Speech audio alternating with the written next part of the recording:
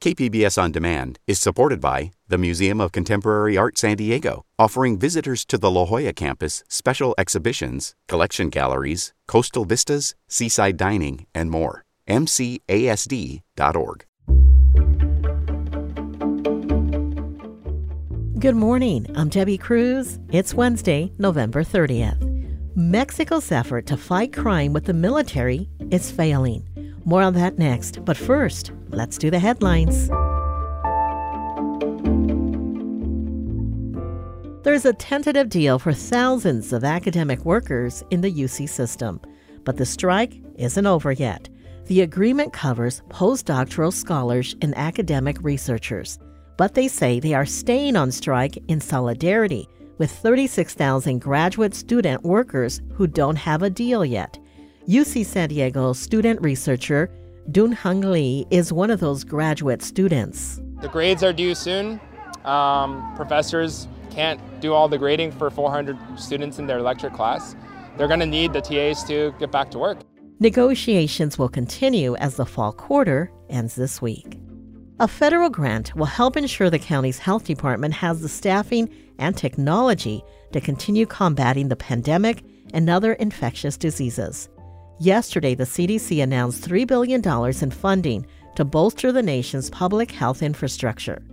San Diego County will receive $33 million over the next 5 years. The money will be used to keep 60 positions added during the pandemic. It will also help pay for technology upgrades, including those inside the public health laboratory. San Diego Mayor Todd Gloria signed an executive order yesterday to address the fentanyl crisis in the city. It directs the police department to strengthen and prioritize enforcement for crimes related to the sale of fentanyl. More than 800 San Diegans died from fentanyl overdoses last year. The order also says that the city plans to pursue legislation at the state and federal level to address the increase in overdoses. From KPBS, you're listening to San Diego News Now. Stay with me for more of the local news you need. KPBS On Demand is supported by Under the Sun Foundation, presenting the Candlewood Arts Festival in Borrego Springs, featuring temporary public art projects that engage community and place. March 23rd. More at candlewoodartsfestival.org.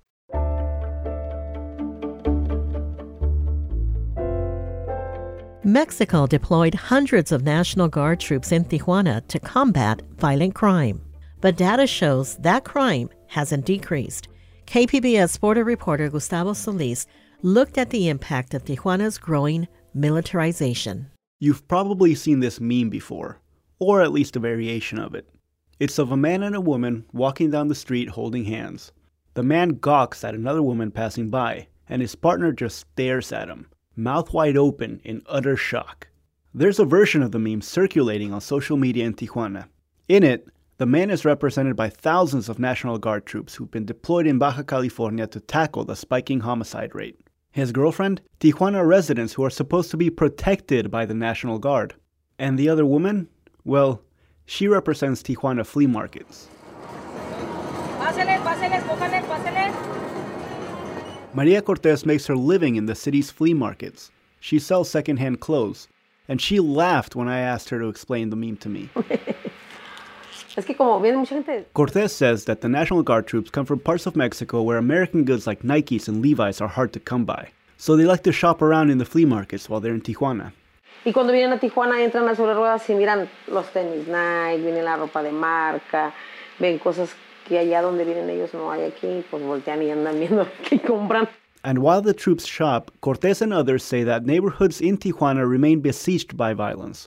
There were more than 1,900 homicides last year in Tijuana. At first, residents were happy that the federal government was finally taking action. Cuando recién llegaron, fíjate que sí intimidaba, ¿no? Había como esa presencia, dices, ay, qué padre, ya nos sentimos más protegidos, ya a ver. But there's already been more than 1,700 murders in Tijuana so far this year, on track to surpass last year's total. The National Guard troops stationed in Tijuana did not respond to a request for comment. This isn't the first time that Mexico has turned to the military to fight crime. Cecilia Farfán Méndez is a researcher at UC San Diego. She traces today's efforts back to 2006. So the argument that was made about in 2006 was that because there was corruption in civilian law enforcement institutions, we needed to deploy the armed forces in a way that they had not been involved before until, the civilian institutions were developing up and corruption was rooted out of them. So it was always meant to be a temporary solution. Now, nearly 2 decades later, city and state police forces are still considered corrupt and ill-equipped to tackle cartel-level violence. In September, Mexican President Andrés Manuel López Obrador doubled down on the militarization strategy. He passed a law that formally made the federal police force part of the military. So far, the data show that this hasn't worked. Despite these deployments, we don't see security conditions improving in Mexico. Maria Cortez doesn't need data to know that her neighborhood is still a dangerous place.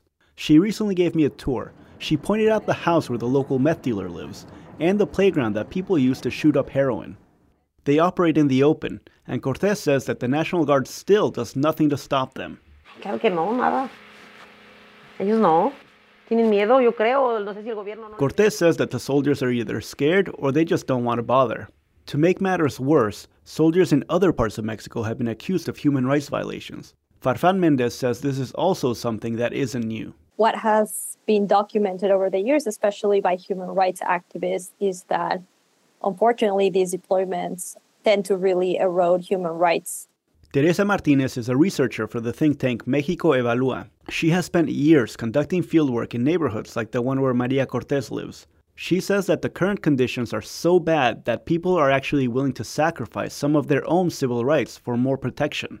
For citizens, my rights has been violated every single minute, every single day by the organized crime or any other criminal. So I don't care about the human rights. But she says that's only acceptable if the armed forces brought here to protect them actually accomplish their mission.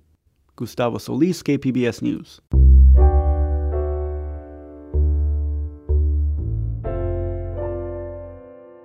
UCSD School of Global Policy and Strategy is hosting a free webinar today to assess the results of the latest International Climate Summit, COP27.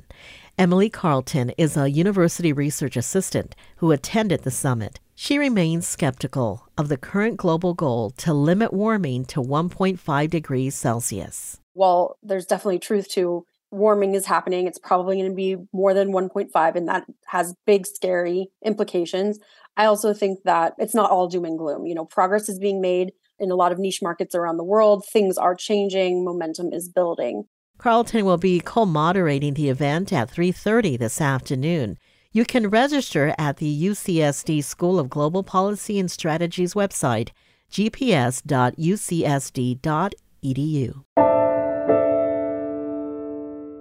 San Diego health officials are bracing for a surge in COVID-19 hospitalizations this holiday season. KPBS health reporter Matt Hoffman says officials encourage the public to get their updated vaccines. In September, updated COVID-19 vaccines were made available in San Diego County, called bivalent boosters. They're designed to better protect against the virus's latest variants. Dr. Seema Shah with San Diego County's health department says just 16% of eligible residents have gotten them so far. We have a lot of room to go, and we know that the bivalent works. We're seeing that it actually decreases hospitalizations and deaths, so we certainly want to continue to encourage people to get their booster. And of course, the flu vaccine. Just over 10,000 flu cases have been reported this season. It takes 2 weeks for both the flu and COVID vaccines to take full effect. Matt Hoffman, KPBS News.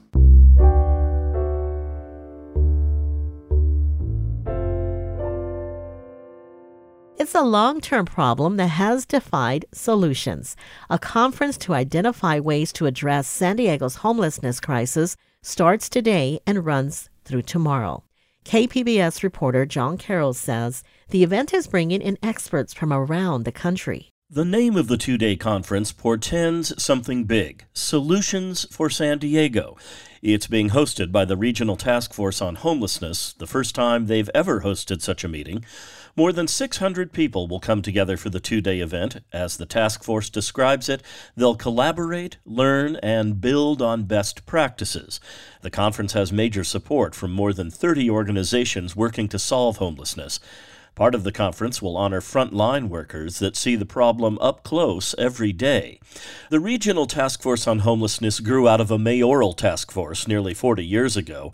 The problem is worse in 2022 than ever before, so there are high hopes this conference will produce solutions that will move San Diego closer to finally solving a problem that has so far proven unsolvable. John Carroll, KPBS News. Coming up, a new study finds Americans would rather hurt the political cause they believe in than support the one they don't. We'll have that story and more next, just after the break.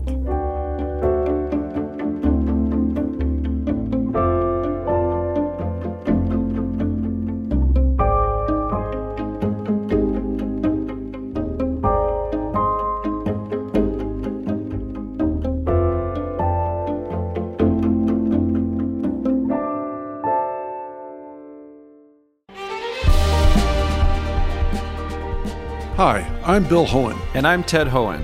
Over the past 50 years, our family has brought many world-class dealerships to Carlsbad, including Mercedes-Benz, Porsche, Audi, Honda, Acura, Jaguar, and Land Rover.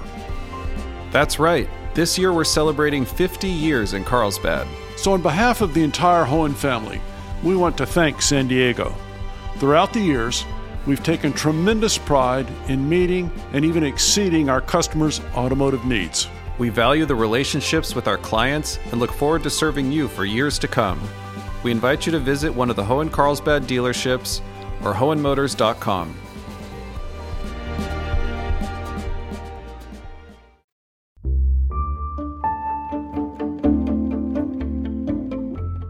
A new study from the Rady School of Management finds that when it comes to politics, Americans would rather hurt the cause they believe in than support the one they don't. Ariel Friedman co-authored the study. He's a PhD candidate in behavioral marketing at the Rady School of Management. He spoke with KPBS's Jade Heidman about the study's findings. Okay, so for this study, you looked at 3 contentious issues: gun rights, reproductive rights, and funding for political parties. What did you find there? Yeah, so we found that consistently across those 3 different causes, people would rather harm their own side than help the opposing side. And we found it across those 3 causes and across people on both sides of each cause. So Democrats and Republicans, pro-life, pro-choice, they both behaved similarly. They would both rather subtract funding and hurt their side than add any kind of even a small amount of funding to the opposing side. Interesting and sad. What reasons do people offer in terms of why they're willing to harm their own party and self-interest even to avoid support of their opposing party? Yeah, so that's a very fascinating question and one that kind of motivated a lot of this research. We believe that one of the drivers of people's decision-making in these kinds of contexts is their identity and how their choices impact their identity. And kind of to put it in a nutshell, we find that it's more harmful to one's identity to help the other side than to harm their own side. So, it sounds like compromise and cooperation are difficult for Americans these days. What are the psychological barriers to that? That's a great question. And we think that this work kind of contributes to those psychological barriers. People, just don't seem to want to make any concessions to an opposing side. And that really harms cooperation. And you can imagine that this might have big implications for, in the political sphere, for example. And tell me more about the study that you did. How did you survey people? So what we did is in an experiment, we told participants that we'd be making 2 donations, one to each side of the cause. So, for example, a donation to Republicans and a donation to Democrats. And we simply asked people, you have a choice to alter these donation amounts. Would you rather add $1 to the opposing side or subtract $1 from your side? And we found that about 70% of participants, when they were asked this question, preferred to subtract $1 from their side rather than add $1 to the opposing side. What did you find is key to bringing Americans together? One important thing that we found can help to bring people together is to establish kind of norms of helping the other side. So if people knew, for example, that a lot of others in their group when faced with this decision, actually chose to help the other side, then people kind of copied that. When the norm was established to kind of cooperate and kind of help the other side, people followed that norm.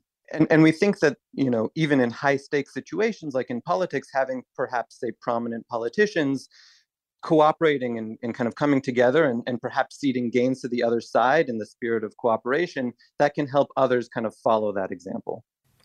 And when it comes to political ideologies, I know you've said you want to expand your research to study people in other countries and cultures. Can you talk about why that's important? The U.S. is, there are many accounts that suggest that kind of polarization in the U.S. is at kind of an all-time high. And so we thought it could be interesting to look at other countries where polarization is not as stark, for example, and see whether we find a similar pattern there, or if this is kind of, unique to perhaps U.S. or Western countries. What's the consequence, you think, of the U.S. being so divided? I think that the divisiveness that we have in the U.S. certainly makes it very difficult for sides to come together and to cede any gains to the other side. That was the study's co-author, Ariel Friedman, speaking with KPBS Midday Edition host Jade Heidman.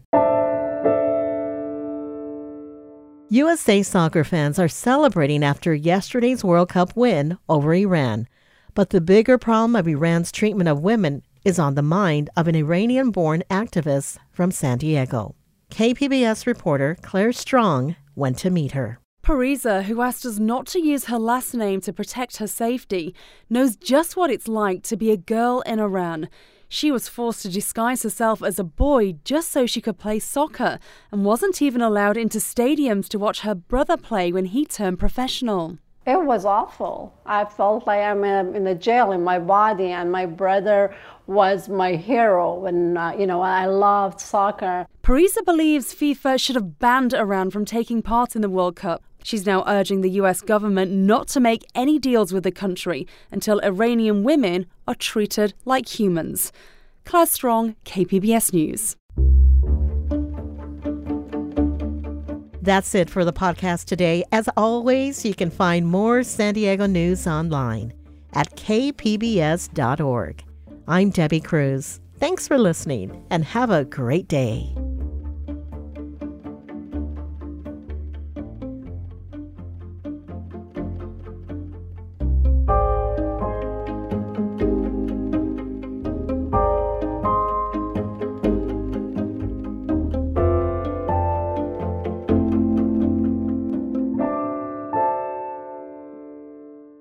KPBS On Demand is supported by UC San Diego, offering the online Master of Data Science program, a journey through computation, data analysis, and real-world applications. Learn more about the online Master of Data Science program from UC San Diego at omds.ucsd.edu.